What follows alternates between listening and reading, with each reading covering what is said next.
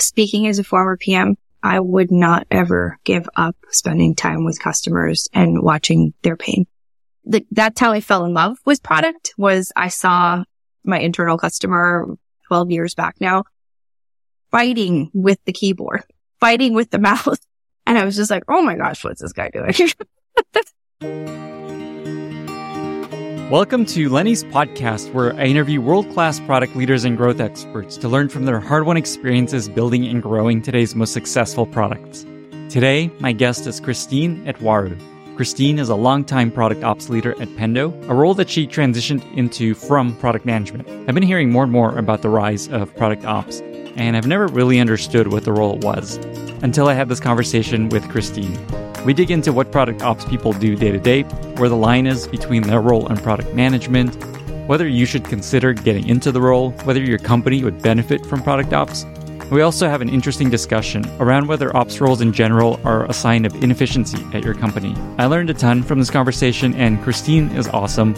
And so with that, I bring you Christine Itwaru after a short word from our wonderful sponsors. This episode is brought to you by Amplitude. If you're setting up your analytics stack but not using Amplitude, what are you doing? Anyone can sell you analytics, while Amplitude unlocks the power of your product and guides you every step of the way. Get the right data, ask the right questions, get the right answers, and make growth happen. To get started with Amplitude for free, visit amplitude.com. Amplitude, power to your products. Are you hiring? Or on the flip side, are you looking for a new opportunity? Well, either way, check out lennysjobs.com/talent. If you're a hiring manager, you can sign up and get access to hundreds of hand-curated people who are open to new opportunities. Thousands of people apply to join this collective, and I personally review and accept just about 10% of them. You won't find a better place to hire product managers and growth leaders. Join almost 100 other companies who are actively hiring through this collective. And if you're looking around for a new opportunity, actively or passively, join the collective. It's free, you can be anonymous, and you can even hide yourself from specific companies. You can also leave anytime, and you'll only hear from companies that you want to hear from. Check out lennysjobs.com/talent. Christine, welcome to the podcast. Thank you. I'm so happy to be here, Lenny. First of all, I just wanted to give a big thank you to Ben Williams, who was a previous guest on this podcast, who suggested you join this podcast and who connected us. And we were chatting earlier and you said you have a story about Ben. And so what is that? I do. Absolute thanks to Ben for connecting us. So when he made the intro, I was super excited. One, because it's you, and two, because I love hearing from Ben. And I was like, oh, great. Like, he's doing all these wonderful things and whatnot. And I just remember in that moment, my first conversation with Ben, which was really early in the days of starting product operations at Pendo. And we were going through all these just really crazy things that he was going through, and his team was a customer of Pendo at the time. And he's like sitting there just kind of staring, and just, I was like, are you okay? And he's like, yeah, I'm fine. I thought that I was just throwing him off at every turn. And he said to me, I bet you I'm not the only person who has these questions. And I bet you I'm not the only person that's thinking about all these problems that probably seem very normal and natural. I don't know. I bet all of us are going through it. This is why I'm building product ops here. But when he said it, he was just like, I really think there are a lot more people that you need to talk to about this stuff. So, and I was just it's just kind of full circle, right? I think he connected us, and he was one of the reasons I started to say one of the best things that my first boss in product always told me was, you have to find a way to give back. And when he said that to me, I was like, I wonder if this is one of the ways that I can start to give back to the product community. So.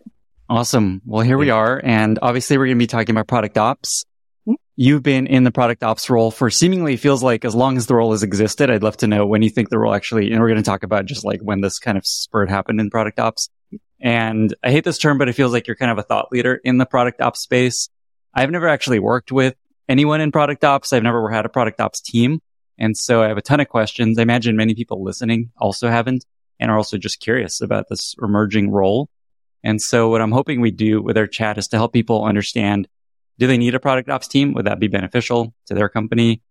Whether people should consider moving into product ops, whether they're in PM or something else right now. And then just generally helping people understand this emerging role of product ops. Does that sound good? Yes, thank you. Number one, that was really kind. And two, yes, Oh, yeah. I'm happy to dive in. Yeah. Okay, sweet. So I think we have to start with the basics. What's just like the simplest way to understand the role of product ops, and especially in relation to product management? I've had many ways of describing this in the past, and it generally centered around the latter of what I'm going to tell you, or the second part of this, but I'm breaking it down now into two simple things. One is, it is a thing you do. Product operations for a VP or a head of product or a product manager is the creation of some sort of system that allows you to thrive or allows your team to thrive in product management. And the second is what we've seen more of over the last couple of years. And it's the more common definition. It's the emergence of the role itself is why it's so common. It's a person or the people, the group of individuals who are strong partners to the product manager. And then for more mature product ops teams, end up people being more strategic advisors to the head of product. So your CPO or your VP, again, when it comes to data, qualitative, quantitative, anything that they feel can help the CPO or the head of product make more strategic decisions and well-informed decisions. Got it. It feels like there's been this big inflection and emergence of the role in the past few years. I'm curious what you think triggered that. And if that's true, if it feels like it's just kind of emerged in the last couple of years. And then just like, why do you think that has happened? This is interesting because as a former product manager and product leader, I don't think the things are new. Absolutely. And that's what, when I go back to the story about Ben, it's like, I'm like, no, none of this stuff feels really interesting. And, it's just stuff that we have to deal with in product. And so the problems have always been there. I think maybe that is because I have a product background. And so I felt that pain very acutely. But I will say for the majority of people who I speak to who don't have that product background, they're coming from consulting or from technical success or from some other group marketing maybe. Yeah, it does feel relatively new because they're starting to dive into that space a little bit. But I will say that for me in particular at Pendo, it was the summer of 2019 that this really picked up. And I remember a colleague of mine, shout out to Shannon. He's no longer with us, but he was one of the original people on the Pendo product team. He said, I think this is the summer, the birth of product ops. And I just started laughing. And he was like, I'm telling you, it's everywhere. All of a sudden, everybody's just like, we need something. We need to make product better. And I thought that was awesome because we had already started talking about it. Right. And so it took me a bit to understand what was going on across tech that was making this thing so big. And I'm very grateful because we have so many great customers that reach out and say, help us understand how you're doing this. And I'm like, well, help me understand what's going on. And so for me, it went beyond the problems that we would solve as a product team with the Pendo product. It went into how can we help you as an organization solve pain that you're feeling within your product team that trickles out ultimately to the business, right? That's interesting. That was the summer of product ops. What happened there? Why was there a summer of product ops? Why was everyone starting to get excited and kind of creating product ops teams? Yeah, I'll dive in. And it's like the customers started to come up and we started to feel it a bit more. And I felt like there was this huge need for a voice of customer management and synthesis of both this qualitative and quantitative data as a theme that I saw arising across our customer base, or even just folks that were reaching out about this role as they saw Pendo was putting it down. There was a lot of pain around internal alignment and general transparency to stakeholders, up across your revenue team members. And then for a lot of people during this time, growth was a massive propeller of the need for product ops. I remember just sitting here in this office and getting these random, every industry almost was like, yeah, I'm thinking about doing this and I really need to do this. Pandemic, blah, blah, blah. It was growth during the pandemic, especially within industries such as home furnishings and making their living space a whole lot better. All of a sudden we started to see that rise. But we were all experiencing this massive amount of growth across some of these startups and really rapidly growing companies. And we were also moving more towards these product-led tactics, product-led growth. And all of these things, I feel like made this perfect storm for product operations to come in and sort of start calming things down. I personally believe there's this natural evolution that happens in any mature function when it starts to grow in an industry and across an organization. So think about marketing or sales, right? This just started to happen with product managers. And for me, I was sitting there going, well, you can appoint a PM to liaise with other ops teams in the business, but at what risk, right?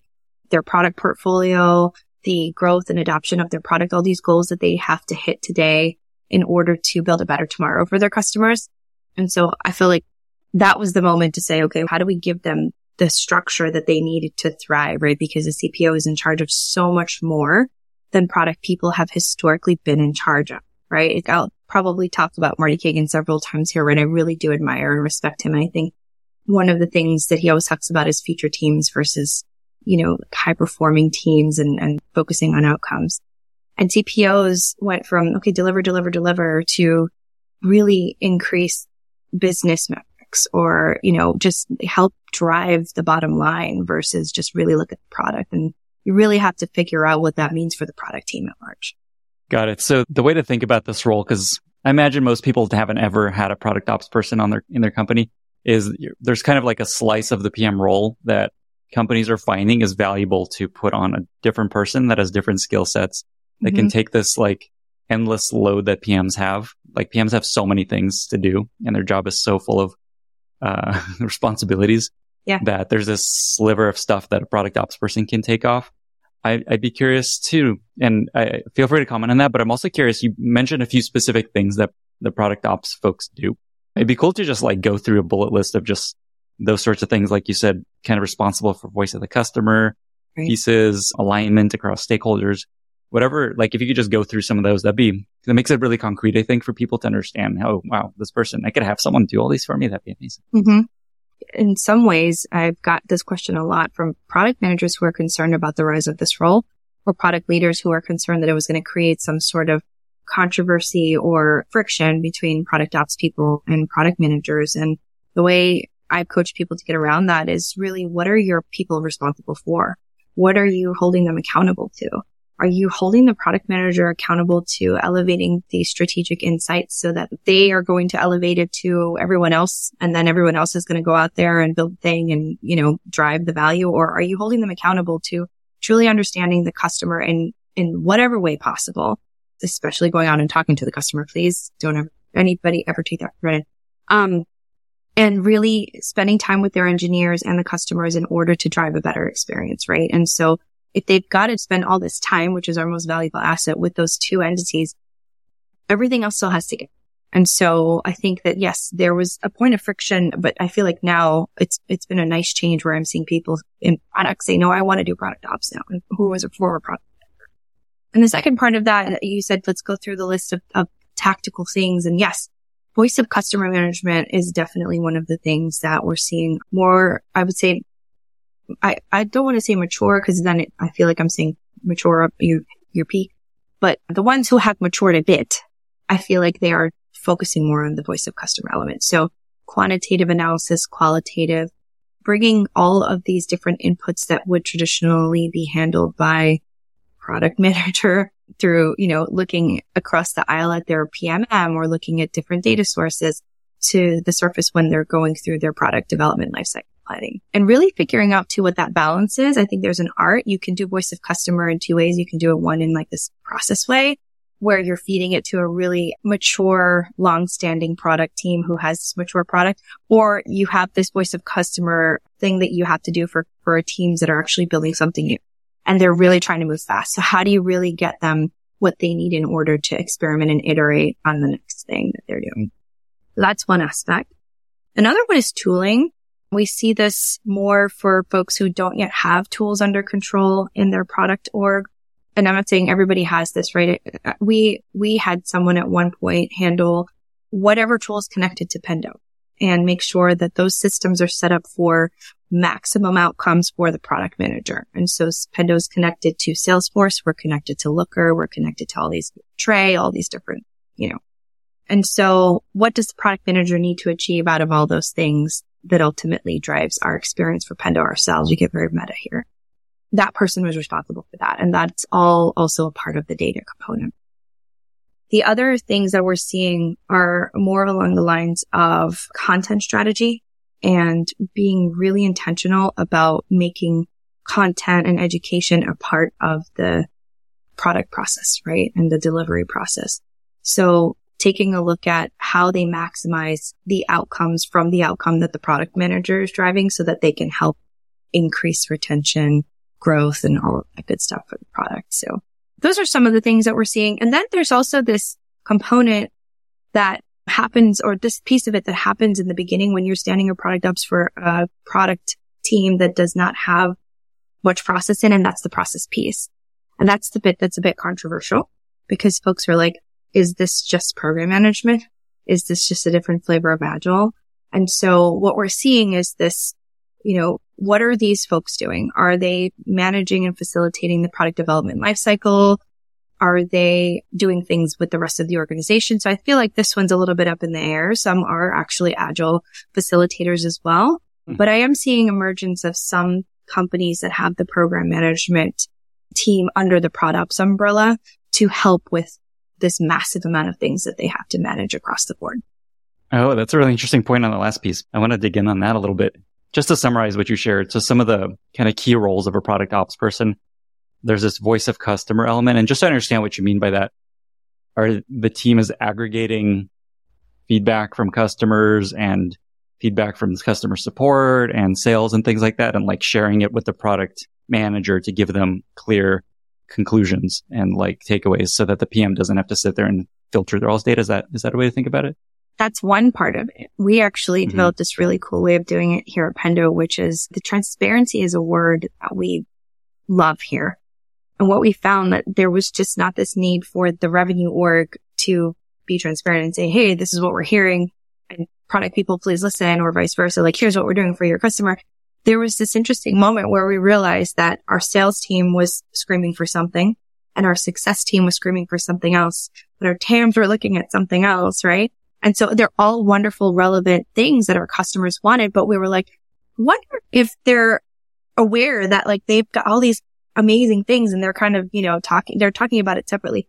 And our PMs, they would get the whole readout, with us, but we brought those folks in a room together and it was really cool because it was like, I think our head of our professional services team at one point was like, whoa, like this could truly impact what we do from an onboarding perspective. Now we have this data, and then how do we then strengthen this area in the product? So it wasn't just about the components. So I don't know if other companies are doing it like that, but I was very proud of the way we ended up doing that here. But the PM, yes, got risk data, high priority deals, feedback from our feedback product. What are we hearing from prospects versus paying customers? What segments are saying what? All that stuff got fed over to the PM and then validated through our research team or disputed through our research team, which was really cool. So it's a really good partnership with our research team. But on the other side, what was really nice too was we were able to educate our revenue team on behalf of the product team and say, guys, like not everything requires a product change. So if you're saying there's customers that have friction around this one area of this product, maybe it's enabling. Maybe it's something that we need to help you guys understand a little bit better so that you can make their experience better. Or maybe we need to update our documentation.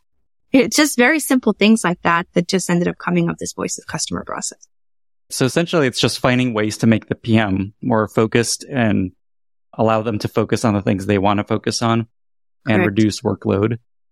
On the user research piece, I'm curious. So it feels like there's user research coming in. PMs are involved in user research. There's a research team. Where does the product ops team fit in there? Or is it focused on like internal alignment, stakeholder feedback more versus like external customer feedback? Yeah. And, again, I'll say this probably several times because every company's doing it in their own little bit of flavor. I'll tell you that here and from a couple companies that I'm seeing outside of Pendo, our user research team sits with our UX team. They report into our head of UX and they are responsible for proactive research and making sure that we are aligning to our strategy, right? And saying, okay, here's what our folks are saying. Here's why we're going after this market or this new thing that we're doing. Let's start going out there and validating or checking with some of these key personas, right? And what we need to do. And then they are also a part of the ongoing development process or product development process. So, testing stuff out, making sure that they're doing user interviews and all that good stuff. So they sit as a partner to us. We work very closely together. And again, I'll give you that example of voice of customer, which is we have all of this input coming in from our customer success or post-sales teams. And we know we're about to invest in our guides area of the product. We have all of this. What do we do with it? Well, we couple that with I'm personally responsible for NPS, or I was for a very long time. I'm seeing a lot of noise around guides. So I take all of that, we pull it all together and we give it to our head of research and say, all right, let's all make sense of all this together, right? Is this something that is in line with the direction that the product team is going, the guides team? Or is this something that we're going to need to dig a little bit more into to see if their efforts right now, where they're growing, are not where they should be going? The other two bullet points, just to kind of make sure I totally understand, you help with tooling. The product ops teams helps just like optimize the tooling to build product, right? Is that a simple way to think about it? Just make sure the product development process is efficient. Yeah, we partner with the program management team and the tools that they use for product development stuff. I would say it's more, what are the things that the product manager needs in order to be successful? And so we look at Pendo, right? We do use our own product, like I mentioned, quite a lot. Salesforce is another thing. So how does that all plug into our own product and what data are we looking to get out of there? So our PMs have a complete picture in Pendo. Tray is another one I mentioned. Zapier was another one that we had used. So it's more about the PM's tool stack versus the PM's planning tool stack, if you want to draw that distinction. Got it. Okay. That is helpful. And then content strategy, by that you mean internal documentation to train sales and customer support, or is there also like help the product team build out product marketing content and things like that? Oh, neither. Or a bit. I guess what we have done is fed into both of those. Technical documentation, like we use Zendesk as another tool, right? So we use Zendesk as another part of our tool stack to support our customers. And so a brand new feature comes out, natural thing to do. Let's write up this thing in Zendesk. But it's also about how we weave education into the product. And we use Pendo again, money. Sorry. I'm not, that's all right. It's actually a really good tool. So we do use Pendo guides, and we just release our NPS theme. So a pain in my team's butt has been manual labor around NPS themes and qualitative data. And so we designed this experience for customers who are in this beta so that they can, in the product, understand what it is. And then if they really need more, they can go out to the technical documentation. But it's about the education for the customer. And I mentioned earlier, treating content as a part of the development lifecycle process. You really want to treat it as a part of definition of done, right? And so that team's responsible for all of it. And when you think about product-led growth and the emergence of that in particular over the last couple of years, it's all about creating that experience and keeps people in, but helps them upgrade, right? And so they work alongside product marketing to develop these playbooks for what they're doing in-app to create less friction and drive more engagement. Got it. Okay, that makes a lot more sense. Would it be safe to say that product ops is essentially for B2B companies where there's all these internal stakeholders, sales, customer support, marketing, things like that? And that's the kind of work that you can take off the product manager's plate? My personal experience, and I think a lot of people would agree with me, has led me to believe that's not accurate. It's emerged a lot more in B2B, or I think we've seen it a lot more in B2B, or at least people talking about it. And I'm curious as to why. And I wonder if it's because we're sharing, because we're all trying to go through this thing together, serving each other. And then the other is serving the customer. So it's not like, hey, help me figure this thing out. I mentioned, like, I was so lucky, and I still am so lucky to work with so many people in my network, in our customer base, to help them understand the role or determine whether they even needed this thing or not. Without calling out names, there were some really big companies in retail and finance and some industries that you would not expect who are B2C, larger, well-established companies who we all know and love, and maybe not even love. Maybe the experience is bad for us, right? So they also do have a lot more cross-functional engagement internally than we would even think of. So I don't know if it's because, we're used to this world and we haven't thought about that side of it, but it's really interesting. I think the common thread is the cross-functional transparency, and then transparency out to the customer. And so I mentioned transparency is a big word for us, but readiness is another one, right? And so readiness means a lot. You have to your teams, you need to get ready internally, but you really need to get customers ready for something new as well. And everybody needs to feel aligned. So it plays a massive part in what the product manager and the product team needs to consider, advocate for, deliver, and communicate about. I feel like no matter the size or industry. I imagine a lot of PMs listening to this have this kind of like two-minded view right now of like, on the one hand, somebody could take all this work off my plate. That's awesome. On the other, it's like, oh, okay, there's another stakeholder I have to loop into every meeting, and they're going to be doing this work that's kind of cool and important that I'm not going to get to do anymore. And that's weird. What have you found is the best way to convince a PM to this is like, wow, this would make your life so much better. And this is really cool. Yeah. I go back to that question that I have asked leaders when helping them stand this up, which is, what are you looking at your PMs to drive, and how are you measuring their success? And that generally just helps everybody get on the same page really quickly. I've had customers, or I've had folks come to me in the product community that say, I've tried this and it's just not going anywhere.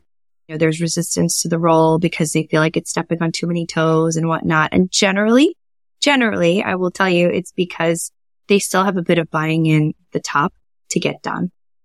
And I'm seeing that the most successful ones that are drawing the lines and showing that this role is valuable are the people that have their buy-in from their CEO, CPO at that level, or their head of product, and saying, hey, this is what this role means for you. So I don't want to say it needs to be directive. I do want to say that you need to be able to articulate the value to somebody who's heading up essentially businesses, right? And saying, here's what this role is going to drive for you at the end of the day. The, very mature product ops orgs end up having people that are strategic advisors to a product leader.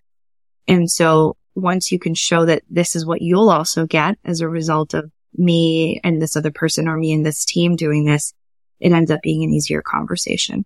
What are like a couple bullet points that are most effective to convince a product leader, product ops is going to make a big impact and benefit you? And then just like an ICPM who's like, I don't want this person on my team.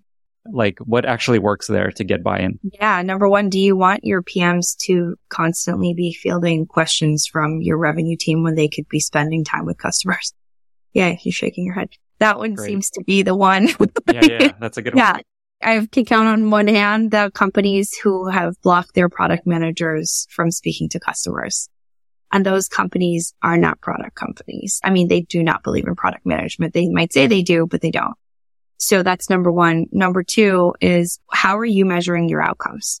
And where are you making this all transparent, right? Is this happening consistently across the board, right? So one problem we see in product teams across, so many different places is you might have somebody who's really passionate and really good at doing this stuff for their own vertical, and then it doesn't scale. So how are you doing this at scale so that your stakeholders are building this trust in you and making sure that they get the best out of the product team at any given turn? I say those are the two bullet points that seem to stick the most, is that quality time, giving the PM what they need, which is their time, to be able to drive the outcomes for the customer. What is it that you think a PM will never offload, if that makes sense? Like, in your perspective, what's like the core of a PM's role versus maybe product ops for now, and then maybe potentially other roles that take off some of the stuff on their plate? Speaking as a former PM, I would not ever give up spending time with customers and watching their pain. That sounds really bad, customers. I'm sorry. But, that's how I fell in love with product. Was I saw my internal customer 10, 12 years back now fighting with the keyboard, fighting with the mouse. And I was just like, oh my gosh, what's this guy doing? And I think it was an experience that some people might say, oh, I never want to be in that situation again, because it made me feel very uncomfortable that my product is not doing for this person what it needs to. But for me, it was, how do I make this thing do what it needs to for this gentleman? How do I make this thing better? And I cannot see product managers saying, I don't want to be a part of that conversation. Then you know what? I'm going to say it. Then don't be in product. Love it. Yeah. I'm so curious what parts of the role get sliced off over time, because I love that's the core of it, is just like build great products that your customers want and use and want to pay for. And then what else can people help you with along the side? Because the PM role is just crazy. So many things going on. It's crazy.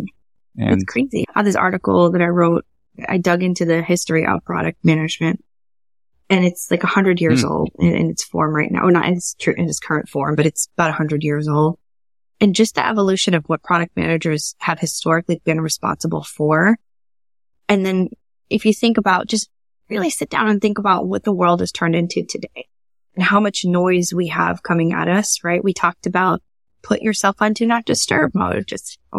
And I learned a long time ago, put myself on do not disturb mode. And so imagine having a partner that helps you filter that noise. Yeah, quite useful. Yeah. Along those lines, I was going to go in a different direction, but as you mentioned that there's all these roles adjacent to PM. There's program managers, project managers, agile product owners, and then now product ops. I guess before a team has product ops, let me just ask this one straightforward question. Yeah. Which of those roles generally does the thing that product ops can do for you? Is it the PM or is it one of these other roles? It's a PM. It's PM. Okay. Yeah. It's a PM. And then I would say, because what I'm seeing in less mature product orgs who first bring in product ops, the first thing they ask them to do is streamline the planning process. So I would say it's a PM and maybe the agile, or yeah, right. That's probably what it is today. I feel like program management and agile are starting to get a little bit close to each other in what they do. And so it's most of the PM stuff because, we're doing elements of their job that they have off to the side versus being able to focus on. But again, in lesser mature orgs, the first thing is, how do I actually just get the people to plan the same way and give me the thing that they're planning on doing? That's interesting what you said there, that maybe often a wedge to a product ops person joining their company, maybe as a first product ops person, is the planning, helping with the planning process. Is that kind of what you find?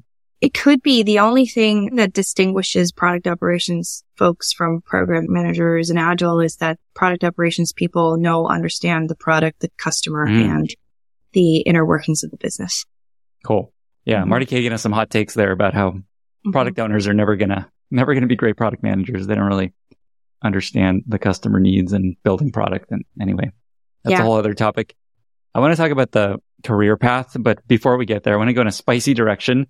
So Casey Winters, he is a guest on this podcast at one point, and he wrote this hot take many years ago about this kind of premise that operations in general often is kind of like a Band-Aid for inefficiency at a company. And companies often hire a bunch of ops people to just solve a problem. And often there are much better ways to solve that problem. For example, tooling or a new process.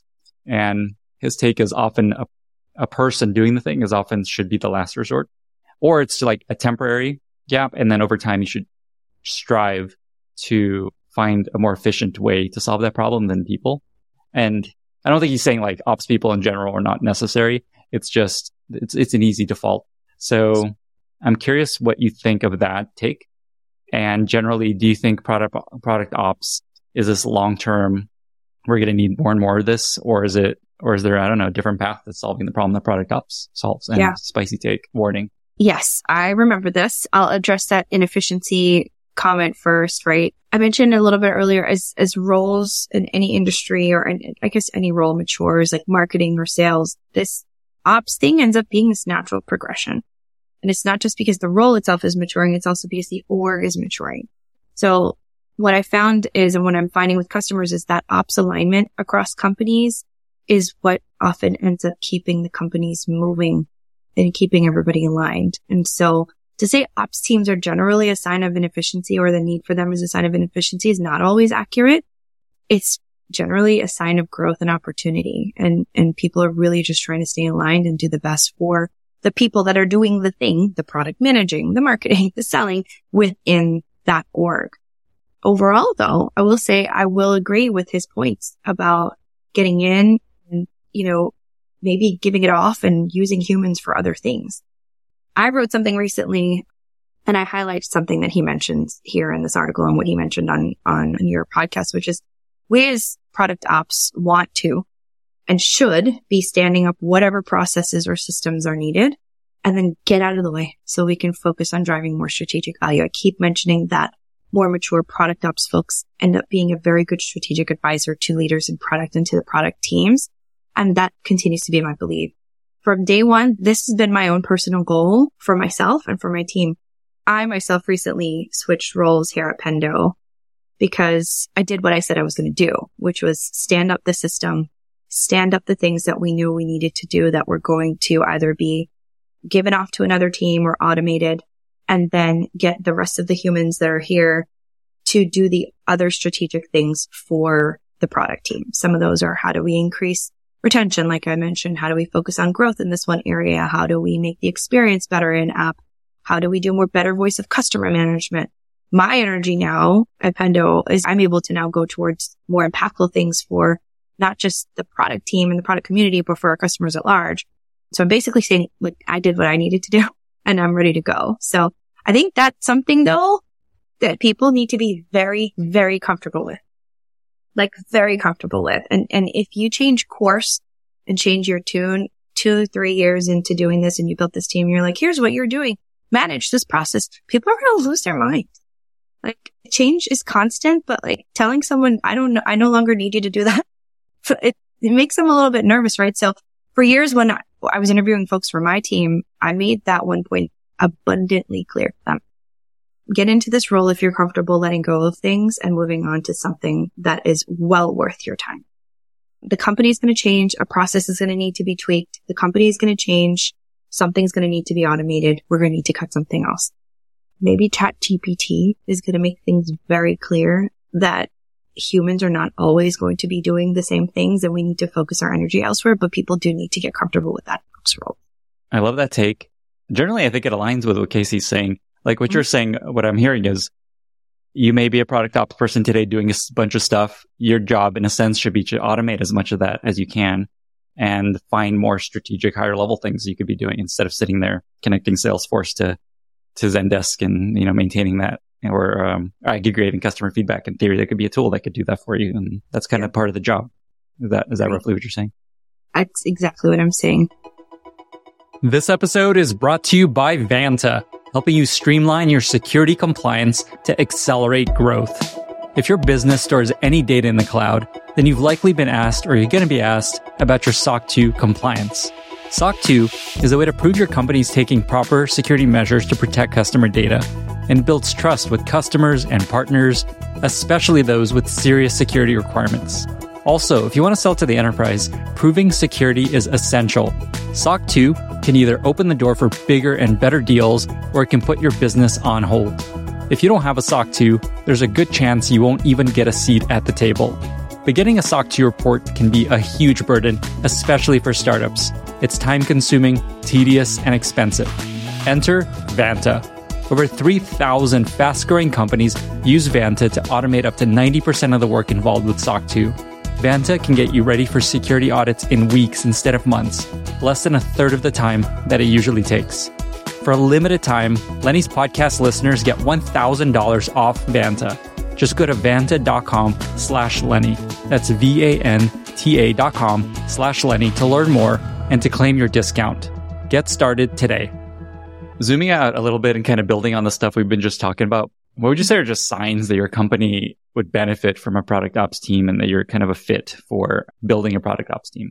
We touched on this quite a bit, but that lack of transparency in many directions, up, across, down sometimes, like people aren't very transparent about, hey, this came out planning and here's what we need to do.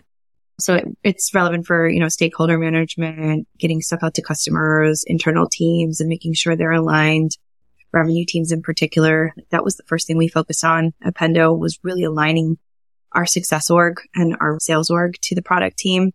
And we monitored success just within, I think it was a quarter was the time bound space that we had it in, on quality of inbound to the product team. So that was really cool. It was just more like thematic questions around, tell us what you guys do because our customers would benefit from this, versus teach me how to do this thing. I wanted to dig into the transparency piece. Is that the same point as the transparency piece, or are those two different kind of heuristics? That's transparency. Yeah. So what happened was we realized that we share this story actually quite openly, and I'll share it here again, which is one of the things that kicked off ProdOps for us was we had a really bad launch, a really, really bad launch. And it was a moment in company history where we realized that there was not transparency across the aisle. And there was this lack of readiness across the organization and out to customers for what was coming. It wasn't this piece that folks say, oh, well, they didn't know this was coming. Well, there's two things. There's the knowing something's coming, and then there's the knowing what to do with. And you can use just some sort of status keeping thing to say, this is coming in Q4. And as we get closer, here's the date. But it's what to do with it and how to position it and how to talk about it and all the things that was missing from it. And it was really bad, buddy. It was really bad. And it was my 5th week here. And it was a moment of, whoa, I promised myself I'm not going to let this happen. And that was one of the things where I said, I'm going to start to focus a little bit more on product ops within this director position I had just as director of product. And then I spun off and I think we need to do this thing and make it a bit more formal. Just to dig in on the story a little bit. So I didn't know this. So you were a product manager at Pendo. There was this huge disaster, let's not say disaster, a bad launch. And you kind of recognize there's this gap that maybe I could fill, that somebody needs to fill, and that you want to take that on. Can you talk a bit more about that? That's really interesting. Yeah, they brought me in as their first director level. And so I was doing a bit of director plus a little bit of IC stuff because we were starting to build up our product team. And yes, that launch happened and the product area was under development for about 8 months from what I can remember. And I came in with the assumption and also knowing fully well that I am a brand new layer in this product team, and product people want ownership. They crave autonomy. They crave trust and all of that good stuff. I know that firsthand. I did not want to jump in and say, have you done X, Y, and Z, especially in the first 4 weeks of me being there. And yeah, it did not go very well. And so we recognized that we had more opportunity that we should have grabbed onto to test more with customers, to find feedback loops that were going to be healthy for the team and for our customers, to stand up ways for us to measure changes and impact of changes that this thing was making to our customers. This was the biggest launch in our company history since the launch of the product.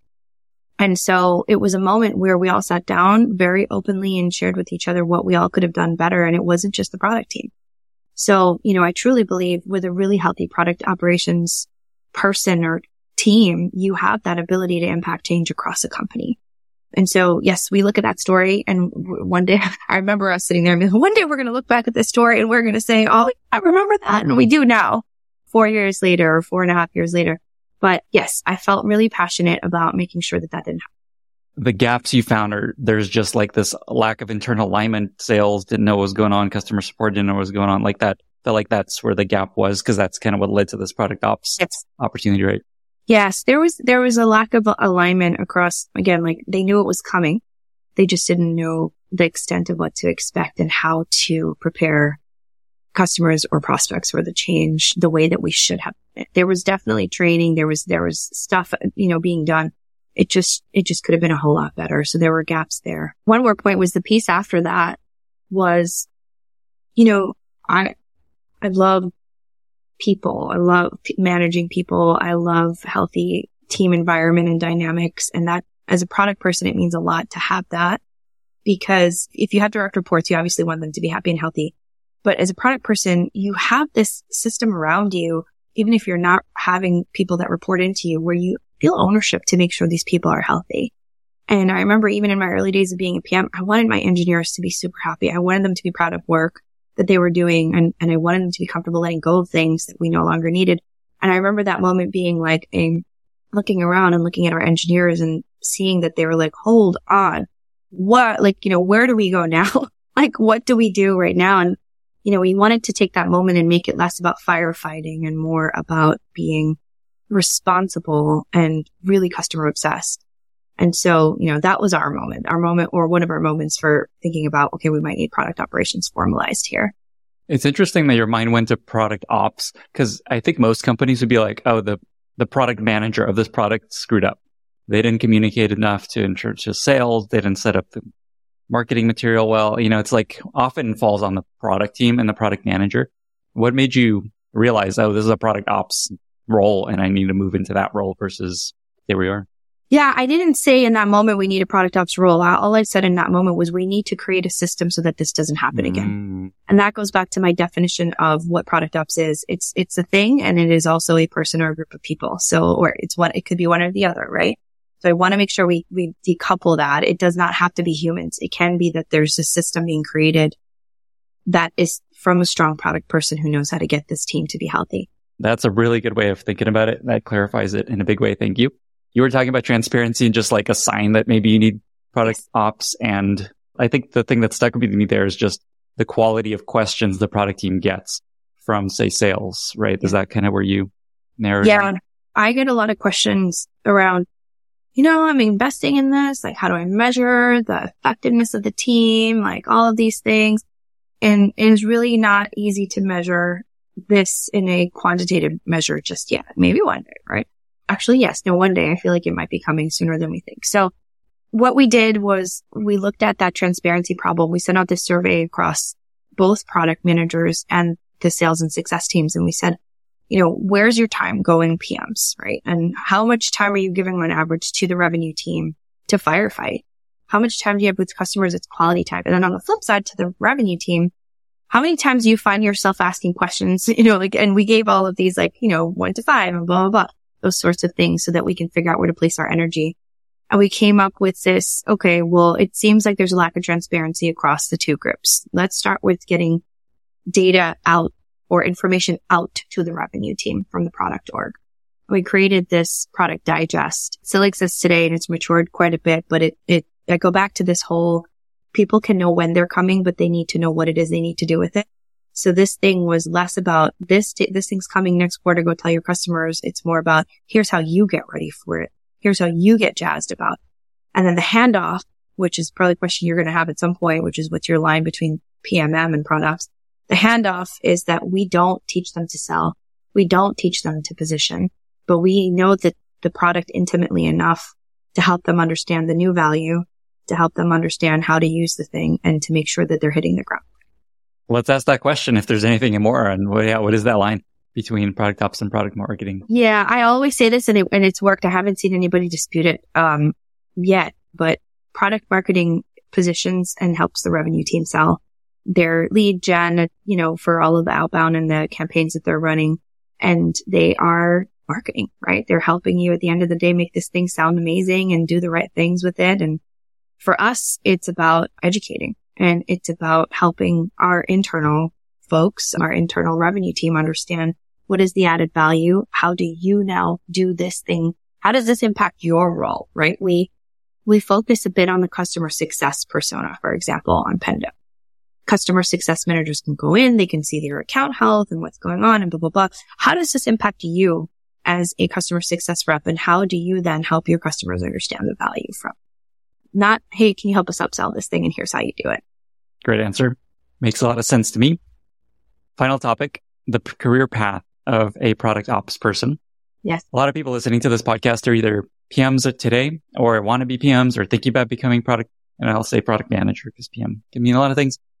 And it's interesting. There's this new path that people can explore, product ops. I'm curious who you think might be a fit for the product ops role versus the product manager role. Like someone deciding, oh man, maybe I should go down this other route. What do you think are just signs that maybe you'd be a better fit or you enjoy that route better? I love that question because it makes me feel that this role has become embraced a bit more. When I hear questions like in the past, it was, do we need this role and how do we help get the buy-in? And now it's more the acceptance from a product manager to maybe want to even become this. And I'm seeing more PMs, like I said, go into the space. So it's no longer being seen so much as a threat. It's being seen as this partner. And I love it. So just one, I'll say that. I think if you're someone like me who absolutely loves, and I mentioned the story about the engineers and the team health and stuff. If you love creating that healthy team environment and one where there's cross-functional collaboration and it fuels you to empower the team more, it's a wonderful fit for you. Again, I was a PM for years and I felt that pain so much and how much we had to do in order to make this small change and then figure out whether it's valuable. And I knew that there had to be a better way to get better outcomes to happen. But I also know that better outcomes don't just mean for the product. It means better outcomes for the entire product team, for the customer experience at large, and ultimately for the business. And so I think that that's one thing. If you're curious and you really want to learn more about that side of the house, one of the beautiful things I saw was one of my product ops managers fall more in love with understanding the business as she was starting to mature in her product ops career. And I thought that was really cool. She had already had product background and she was like, I want to understand the inner workings here so that I know how to help these people. So the other thing is I think if you're a PM having issues with the role that you're currently in, I think you all need to remember that you are there to solve problems. And that's a very simple thing that we talked about. What are the things that PMs won't shed and shouldn't shed and then go and talk to customers? We have to talk to customers in order to solve the problems, figure out the right problems to solve. You do that in product ops as well. You don't have to go out to customers externally, but my customers and the people I speak to are internally. And they are helping me understand the pain that the product team is tied to. So, if you don't love solving problems through building brand new features and building a product, then how can you help contribute to solving other ones? If you're a true problem solver, think about whether you want to do that. So if you know the pain, what can you do to build a better experience overall can ultimately impact your business. Do you find most product ops people, at least at this point, are former product managers? Like, what would be the pie chart of last job was product manager versus not of existing product ops people? I got to put out a new survey. I do. I really like to put out a new survey. Initially, I saw a lot more folks moving in from management consulting, from customer success, from technical success. I haven't seen anyone from sales move in yet. And I have seen a couple PMs. Now, that's the day-to-day product ops manager. I will tell you that the people who are standing up the product ops orgs and being the first product ops hire, the kind of like leadership level, are former product people. And I strongly advocate for product ops leaders to have done that role, to have actually had hands-on product experience building and understanding customer problems and feeling that pain, because you very quickly realize where to place your efforts and where your team's efforts should go. And that helps you from an efficiency perspective. And the business knows you're not just dilly-dallying. That's really interesting. That makes a lot of sense. Yeah. Just the roles you named again, where product ops people come from. You said customer success. What are the others again? I've seen technical success. I've seen management consulting. Yeah, the management consulting piece makes a ton of sense to me. I think there's that data piece that they really like to lean into, and advisory. But yeah, and then the leadership ones coming in from product leader roles. And that's been a happy change too, right? Seeing a director say, I now want to move into a position to coach the teams and to help build a stronger product team overall. And I don't feel like building product. Fascinating. For someone that's like, wow, I want to do this job. This sounds rad. What advice would you give for people to pursue this role and get a gig in product ops? Mm-hmm. Well, one, it's a good thing that there's no shortage of these roles. I would say that there are a lot of these roles open out in the industry. Be intentional about what you want to do, because right now it's still in a bit of, well, what are we doing in product operations as a product management community? And there's no consistency, industry to industry, size to size, team to team. It is very different.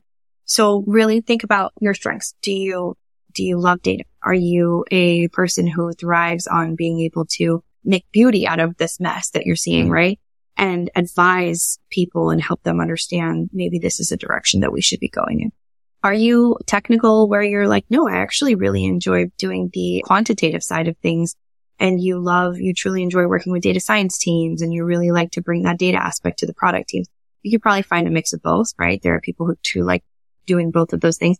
Do you thrive on, just generally, I mentioned this and I keep saying it, like standing up that system because you know that if you had it, you would have been a better PM. Like, I think that that's a big thing there. If people realize that there's a better way to do it and they no longer have to do it all, but they can do a slice of it in order to drive efficiency for the organization, then start, thinking about going out there and doing it. So, and the other thing too is look at those roles and make sure that you fine tooth comb those job descriptions. Some of them are very vague because they're trying to figure it out on their own as well. Mm-hmm. So the more you know what you want to do as a product person, the more you know what to weed out from these roles. Are there red flags when you're looking at a product ops job description of like, this isn't really the kind of role you want? I think this is a red flag for any role. I mentioned that it's really hard right now to put a number to the success of the role or on the success of the role. But if there's no, this is how you will be measured, or this is what we're looking at as a successful outcome for this person in this role, I would say that's probably a red flag. That's table stakes. People need to have it on their job descriptions. Final question. Yes. Something I try to get to with people from new companies that I haven't talked to before is just to get a general sense of how the product org is structured at the company, just because people are always curious, just like, how do you structure product teams? And so I guess broadly, I'd love to hear just like, how is the Pendo product team structured? Like, what are the buckets? And then also, is their product ops person integrated into each cross-functional product team?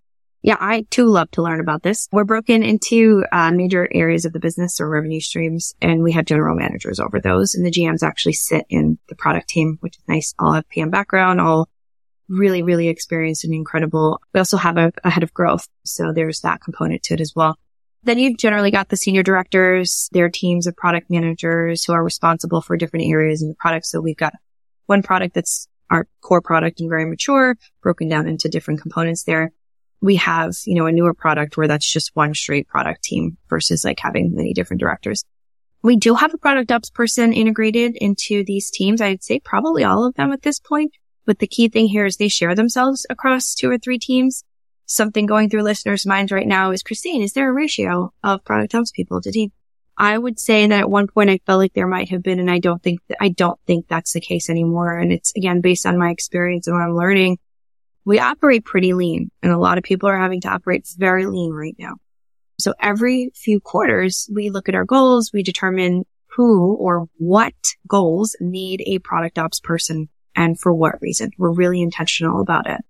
As an example, I use this saying, respect the hustle with my team a little bit for the newer product that's still kind of finding its way. And the last thing you want to do as a product for somebody who I had a legacy product in my last job, one that I was building from the ground up and one that I was just responsible for getting out the door, sunsetting at some point. You don't want anyone stifling creativity with any sort of process or some time bound this or anything like that.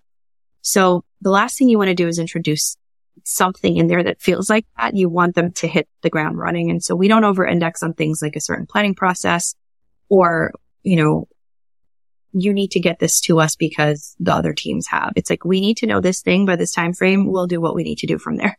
That's it. And we're also quicker with the data, right? Like, voice of customer stuff takes a little bit longer for a more mature product team and org. This is more like, what are we learning right now?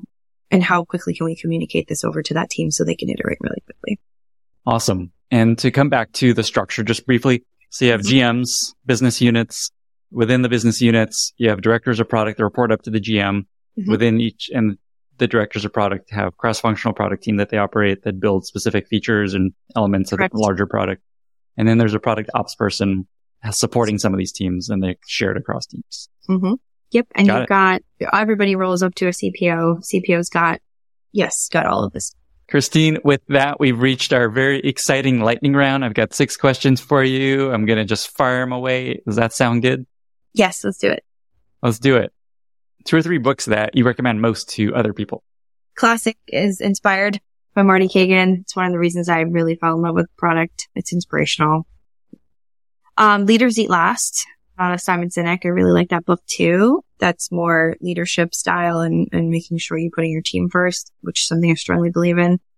This is a plug, but I also really like the book and it's very practical. So it falls in that category, which is The Product-Led Organization by our CEO, Todd Olson.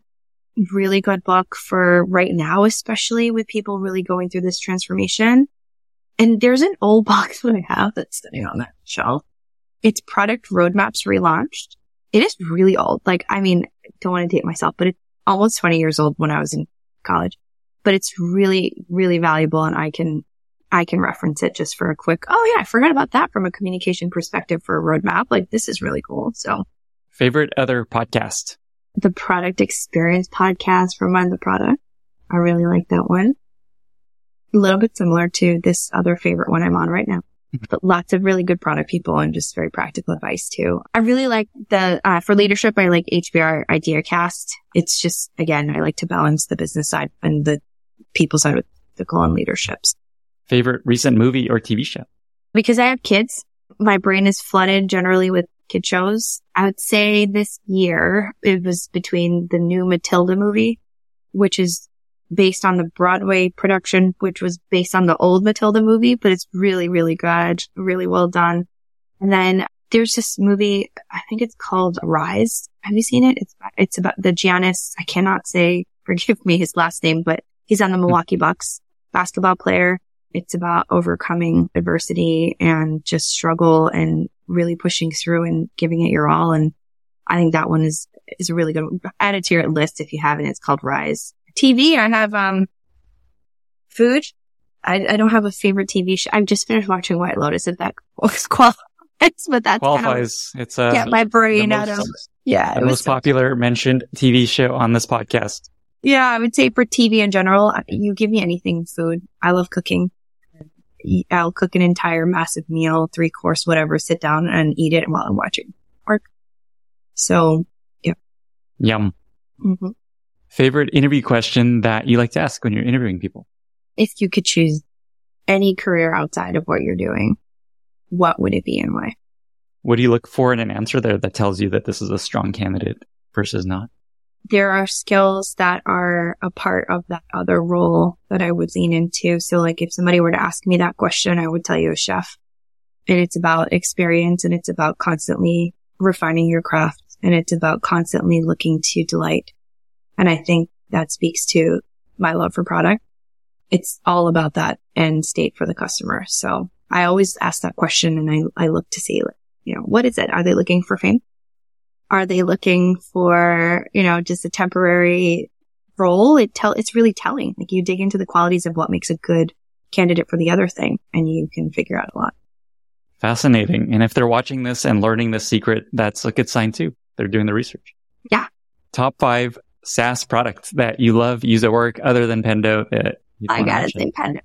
We already know that's on the list. Say Pendo. Yeah, I love Miro. I love Miro so much. During the pandemic, this became an essential tool for so many teams. Like I brought it into our company, and I was a big advocate for it in my last one as well.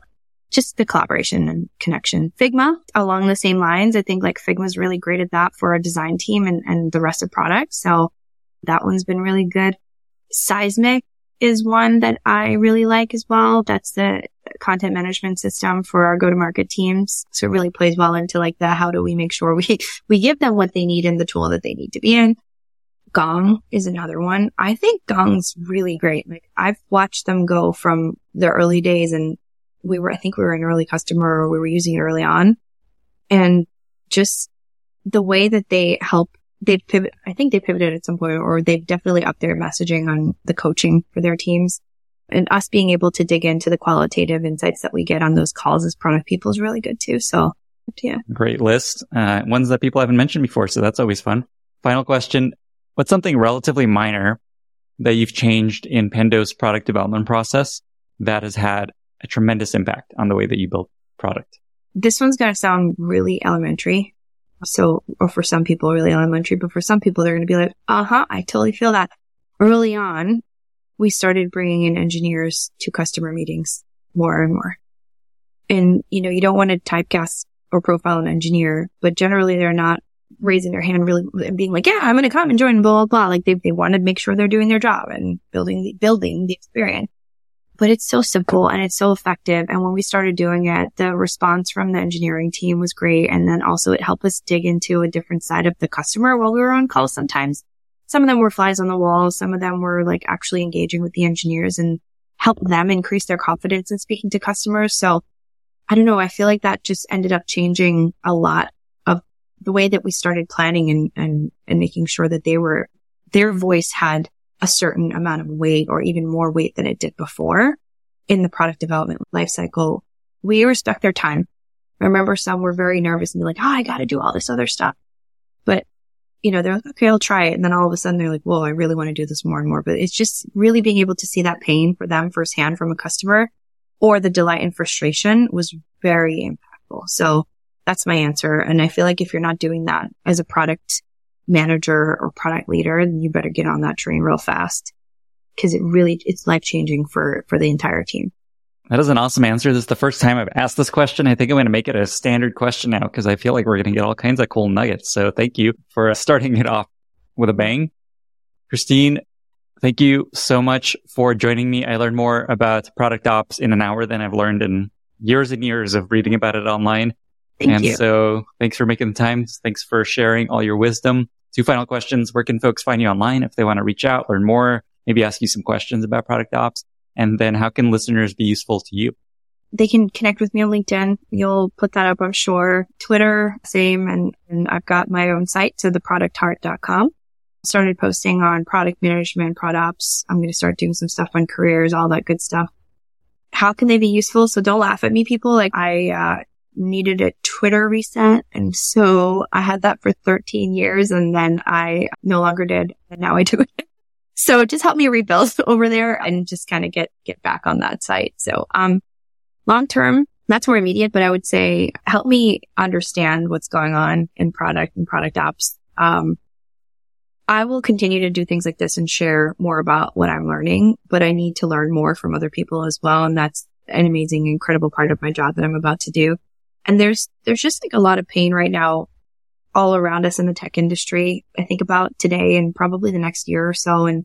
And for people who are really questioning their next steps in their product careers, whether they stay in it, whether they, move into something adjacent or relevant, they're looking to sharpen their skills, maybe make a slight pivot to ops, whatever it is, right? I'm really interested to just gather more data on this and see how it all plays out while also trying to see if I can make some connections. So I've been able to do that. Let's go full circle back to Ben. Like Ben did this for me and you, right? I think that it's really important that the product community is smaller than we think. It's large and it feels expansive, but it's smaller than we think. And I think we're all facing an interesting time where people may be, again, questioning that next move or struggling. It would just be amazing for us to share. So cheesy as it may sound, product ops for me was an easy way to be able to connect the dots and be that partner, right? To talk about the transparency and alignment. And if there's a way that this community can help empower me to do more of that for all of you, I think that would be incredibly helpful. What a beautiful way to end it. Christine, thank you Lenny. again for being here. Thank you. Oh, this was so fun. So much fun. Bye, everyone. Thank you so much for listening. If you found this valuable, you can subscribe to the show on Apple Podcasts, Spotify, or your favorite podcast app. Also, please consider giving us a rating or leaving a review, as that really helps other listeners find the podcast. You can find all past episodes or learn more about the show at lennyspodcast.com. See you in the next episode.